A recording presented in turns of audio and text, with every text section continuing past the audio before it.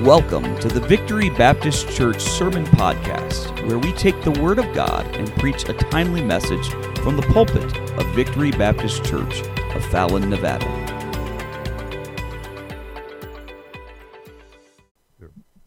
We'll go ahead and I'll open us in prayer. Heavenly Father, we give thanks for all those that are here this morning, Lord. We give thanks for the lesson that's to come and for the day ahead of us, Lord. We ask your blessing upon all who are here. Open our eyes and our hearts and our lives, God, so we can see better and learn to serve you better and to be a blessing to others in the process. We ask you bless those that are coming, keep them safe, and lift up the Cuff family with some of the stuff that's happening there, Lord, that you just put your hand upon them and keep them, heal them and keep them well. In Jesus' name, amen. Well, what we're today is it's going to be lesson 7, Catechism lesson 7. But what we're going to do is we'll go ahead and recap lesson 6. You know, and the question was, how can we glorify God? And what's the answer? We glorify God by enjoying Him, loving Him, trusting Him, and by obeying His will, commands, and law. Let's go ahead and do that one more time. It says, how can we glorify God? We glorify God by enjoying Him, loving Him, trusting Him, and by obeying His will, commands, and law. You know, and it's interesting, we glorify God by enjoying Him. And we can enjoy the things of God, the things that God has created, and have joy in Him, which is, you know, that's what we're supposed to do. But our memory verse is Deuteronomy 11:1. It says, "Ye shall therefore love the Lord your God and keep His charge, His statutes, His rules, and His commandments always." You know, and so ye shall therefore love the Lord your God, keep His charge, His statutes, His rules, and His commandments always. You know, it's like, ooh, you mean we got to follow rules? There's things we've been told to do stuff that we're expected to do? Well, yeah, exactly. But this lesson 6, it pointed us toward glorifying God, and it's showing us how we can glorify Him. So the question was, how can we glorify God? And the short answer is by loving Him, by obeying His commands and laws. But that includes trusting Him and serving Him also. You know, and one of the most effective ways we can glorify God is wrapped up in a single 4-letter word. You know, and it's one that we all have trouble with from time to time. And anybody know what that word might be? Obey. Exactly right. You know, it's like, I think we all struggle with that from time to time, want to mumble about it. Now, our obedience to God won't win us any special favors, you know, or bring us any closer, because only Jesus can do that. And coming with Jesus, then we have favor. If we personally trusted Him as Lord and Savior, we've been granted favor. And our obedience to God, that's just a completely worthy and should be an expected response to His greatness and the things that He's done for us and His grace. And it shows our thankfulness. Excuse me. Our thankfulness and trust in Him. You know, when we glorify God and by serving Him, by obeying Him. When God says do, it's best if we just do. I know even after all these years, every once in a while I still say no, and I regret it every time. You know, but God is worthy. So then question 6, that kind of sets the tone for these next 9 lessons that are coming up, including today's. You know, with regards to the law and the commandments of God, and the responses that he demands of his people. And his people, we're looking more at the Old Testament for the moment, but that particular law, but it belongs to us. It includes us in that also as his people. So each of these upcoming questions over the next several weeks, it's going to show an aspect of the law, and it will show its significance today. It'll highlight its relevance and its importance in our Christian lives. Because the law of God, the commands of God, those are important. They are relevant to us today. Some say that it doesn't apply. Oh, well, Old Testament doesn't have anything to do with us. Old Testament has everything to do with us. But, the Jewish ceremonial law, that's not for us. That was pretty much done away with, even though it's still practiced in many ways today. But it just doesn't apply to us as Christians. But as we go through these questions, if you have any questions about whether or not it applies, take a deep look at them as we go through them and decide for yourselves if those laws really apply to us or if they're significant to us. And a thing to keep in mind, is society needs rules and laws in order to maintain order and safety for all of us. Wouldn't you agree? Yeah, it's necessary. So here's a question. What would life be like without laws or rules? Anybody want to throw something out there? Chaotic, good word. Yeah, we are seeing it now all over the planet. But yeah, what if there was no punishment for breaking the law? Hey, we can break God's laws. It doesn't matter. We're going to heaven anyway. Some people seem to believe that way. God loves everybody. Everybody's going to go to heaven and become an angel. Well, that's kind of messed up. But what if there was no punishment for breaking the law? You could get away with anything. Hey, you have something I want. Give me that truck. Give me your keys. It's mine now. So what do? Just snatch those keys and take off with your truck. If there's no punishment for it, what do I have to worry about? I got a new truck until somebody else wants it more than I do, and takes it back. But, it's kind of getting a little far out there, but that's what it comes down to. Without the punishment, people would break the law anytime they felt like it because there's no consequences.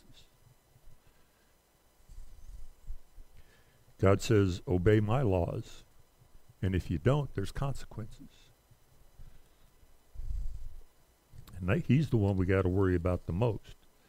But he tells us too, if you're breaking society's laws, you're breaking my laws, because God has helped to build and establish many of those. I won't say all of them because, but he allows them to come into place.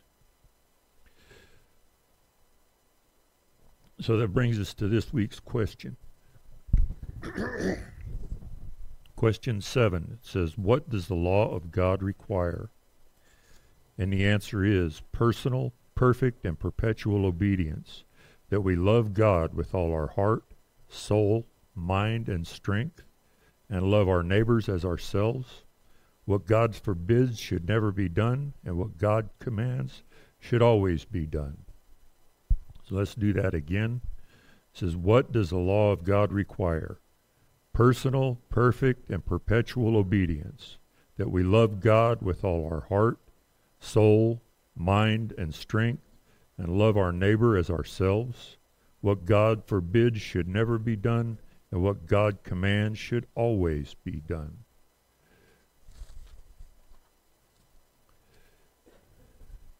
And that's a good rule to live by, right there. So our memory verse is Matthew 22:37 through 40. So then Jesus said unto him, excuse me, I got a nerve or something that grabbed back there. You shall love the Lord your God with all your heart, with all your souls, and with all your mind. This is the first and great commandment, and the second is like it. You shall love your neighbor as yourself. On these two commandments depend all the law and the prophets. So one more time with that, please. Matthew 22:37 through 40. And Jesus said unto him, You shall love the Lord your God with all your heart, with all your souls, and with all your mind. This is the first and great commandment, and the second is like it. You shall love your neighbor as yourself. On these two commandments depend all the law and the prophets. So think about that. If you love God, you're going to have his best in mind to glorify him. If you love your neighbor, you're not doing all the stuff that you're not supposed to do in treatment of your neighbor. And when it comes down to loving your neighbor as yourself, that neighbor could be somebody in the next town over, nonetheless. But to value other people as much as you value yourself, and in many cases more so. So I got a couple questions real quick, something to ponder. It says, are you now, or have you ever been, perfectly obedient? I'd shake my head, but I can't right now, so it's no, you know. Yeah. Okay, we have one perfect man here. So why do we disobey? Human? Because we want to, yeah. Because of selfishness and because of our flesh. You know, it's mostly because of the want to. I don't want to do it your way, I want to do it my way. Okay, so how does our disobedience affect others, or does disobedience affect others? Yeah, in a big way. In a big way. So does it have a positive effect or a negative effect, disobedience? Yeah, negative effect. And I got to looking at it. In this time frame where God gives the law, the 10 Commandments, and the laws for his people at that point in time, big time negative effect. You know, right then, they're at the foot of Sinai. The people can hear the voice of God telling them what they're supposed to do. And what do? We're scared, we're getting farther away, build us a golden calf, and we're going back to Egypt. They hear the voice of God. They see what's coming up on the mountain, and still they say, nope. So God says, I'm going to swallow you guys up. Opens the ground, Moses steps in and said, please don't. But that was a real negative effect. A whole bunch of people died that day. And another one, when they're getting ready to go into the promised land, God says, take out some people, send them out to scout out the land that we have for you. You get ready, come back, give a report, and then we're going in to get it. And you got 12 men were set out for 40 days to scout out the promised land that God had given them and bring back their report. All they had to do was report what they saw, go in and take the land as God directed. But instead they argued against God and refused to go. And what happened? That affected the entire nation for generations to come because of the obedience of 10 people, or disobedience of 10 people.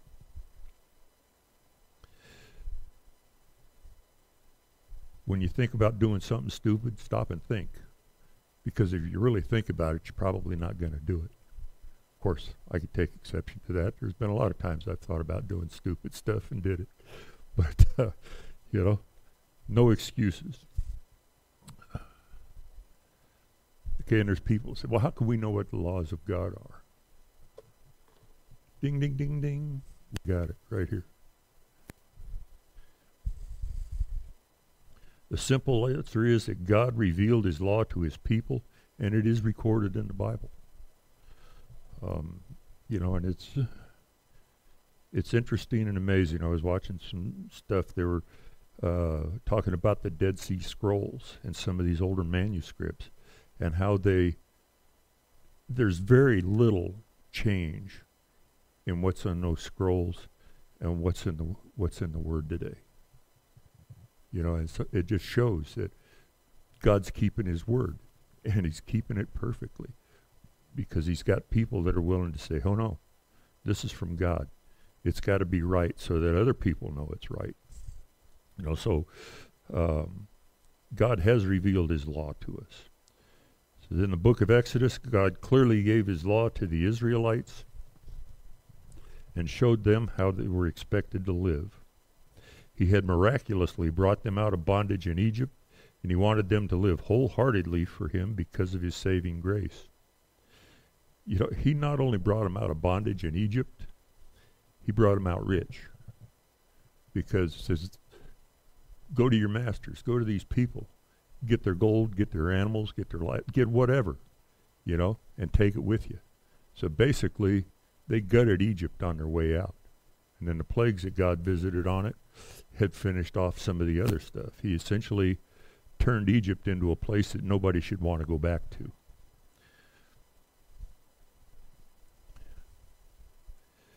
But he brought them out of bondage, and we should live wholeheartedly for him.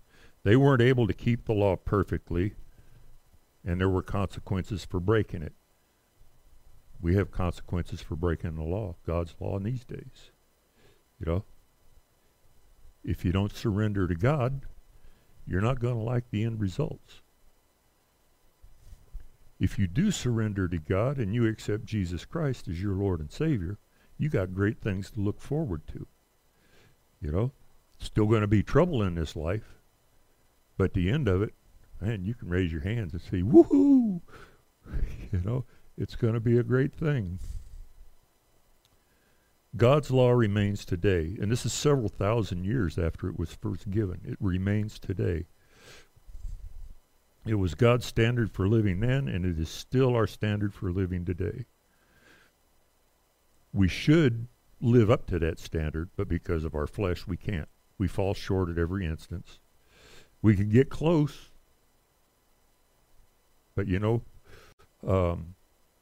nonetheless, our transgressions are forgiven because of our faith in Jesus Christ. When we put him first, when we take him in and we become his children, his followers. There's only one person in history who's able to perfectly obey the law of God, and that was Jesus Christ. And because he did, he was a spotless lamb that took upon himself our punishment. And as saved Christians, our death sentence has been commuted. However, and here's the however, we will still be held accountable for the things done in the body. We have an answer for it. That's when it comes down to it, and we stand before God and said, what did you do with the things you knew to do right?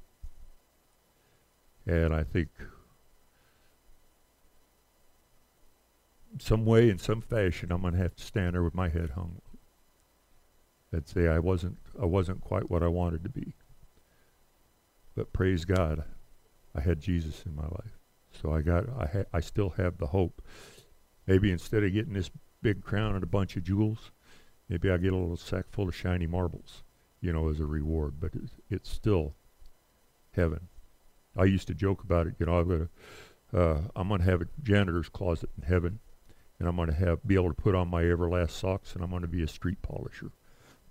Do that 9-mile slide down through there. I thought, well, that'd be fun. But our sentence, our death sentence, has been commuted. We're saved by grace, but we still need to obey. God says, these are my commandments. It's not grievous. Take my yoke. It's not hard. It's not heavy. The end result is our perfection. And it's like, I'm looking forward to it. I'm not in a hurry to get there, but I'm looking forward to it. So our text today is essentially covers part of our memory verse, but I'm going to read that from the King James. It's Matthew 22, 34 through 40. But when the Pharisees had heard that he had put the Sadducees to silence, they were gathered together. One of them, which was a lawyer, asked him a question, tempting him and saying, Master, which is the great commandment in the law? Jesus said unto him, Thou shalt love the Lord thy God with all thy heart, with all thy soul, and with all thy mind. This is the first and great commandment. And the second is like unto it, Thou shalt love thy neighbor as thyself. On these two commandments hang all the law and the prophets. See, when even the Jewish lawyers couldn't argue with that answer, and that's what they were looking for, was an argument, something they could shoot him down with. But Jesus taught what can be described as a summary of God's law. Love God, love others. And that's what we need to keep in mind. Sometimes it's not the easiest thing in the world to do. We can look around our neighborhoods or look around our streets, look around the inside of our houses and say, ew, I gotta love you. I look at that guy in the mirror every once in a while and say, ew, I gotta love you. It's like, yeah. When we love wholeheartedly, we will respond wholeheartedly. Put everything into it. When we respond wholeheartedly, we'll live wholeheartedly. And we'll be glorifying God in turn, drawing others to him. So people see Christ in us. People can see that we're living for the great God. There's always going to be somebody that's going to put us down. They're going to badmouth God and things, and badmouth us in turn, especially when we blow it. But we keep putting one foot in front of the other. We keep serving the way he wants us to. We keep loving the way that he wants us to. And people begin to see this. Will everybody come to know Christ? Everybody will know Christ, but they won't be his children. At that point in time, everybody's going to stand and say, yeah, I didn't believe you. So what? Nobody's going to do that. Oh, no. You're out of here. But we need to draw others to him through how we live, through how we speak, sharing the gospel with them. Now, each of us individually as Christians, we know that we'll never be able to keep God's law perfectly. But we can keep it as best we can. But that's why salvation through Jesus Christ is essential. At salvation, the Holy Spirit will enter in and work within us to teach us, direct us, and give us the ability to live more and more in godly ways that are consistent with God's laws. So the law is important to us. The law is relevant to us.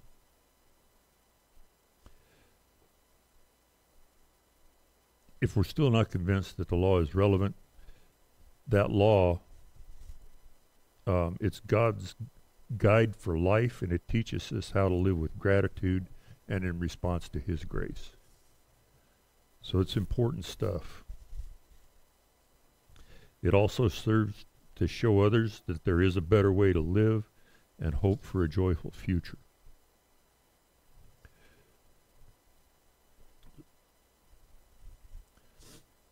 So this one kind of gets cut short a little bit, but we're going to recap our question again. What does the law of God require? And that is personal, perfect, and perpetual obedience, that we love God with all our heart, soul, mind, and strength, and love our neighbor as ourselves. What God forbids should never be done, and what God commands should always be done. Yeah. Our memory verse again is Matthew 22, 37 through 40. Jesus said unto him, You shall love the Lord your God with all your heart and with all your soul and all your mind. This is the first and great commandment, and the second is like it. You shall love your neighbor as yourself. On these two commandments depend all the law and the prophets. Excuse me a second.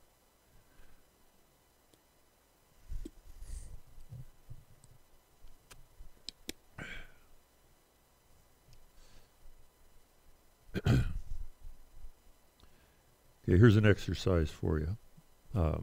Think about it.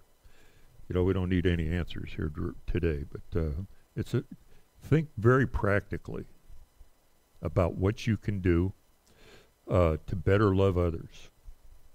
Get that in mind. But think of what you can do to better love others and to take action to put that into practice. So that's your own personal little bit of homework. But think about it and take it to God and say, what can I do to better love other people? We need to be excited too about being followers of Christ. We need to be grateful that we have His laws and His love to carry us through, because I'm kind of jumping ahead a lesson, but God shows His great love for His people by these commandments. And the 10 Commandments, I hadn't really thought of it that way, but it was referenced as being God's moral law for us to live by. So, and like the pastor had mentioned, Christ reiterated the 10 Commandments, except for the one about keeping the Sabbath. And that's why we come together and we worship on the first day of the week, because Christ arose on the first day of the week. But that's still a holy day for us, and we should keep it as such. So, again, think practically about what you can do. Any discussions? Any questions? No? Okay, well, that was kind of short, but wasn't it was a little tough trying to sit there and write this stuff out and all of it. I enjoy it nonetheless. I'm glad that God continues to use me, even though I falter. We serve a great God, and it's fun to serve others. It's fun to enjoyable to do for God, because He's done so much for us. But we've got coffee and everything. But I appreciate again all your prayers for my health and healing. And it's coming along. The worst of it is my attitude. I grumble because I still have to wear this thing, and there's still stuff I can't do. Mom gets on me and says, "You supposed to do that?" No, ma'am. But it's a great thing. So, what's that? Yes.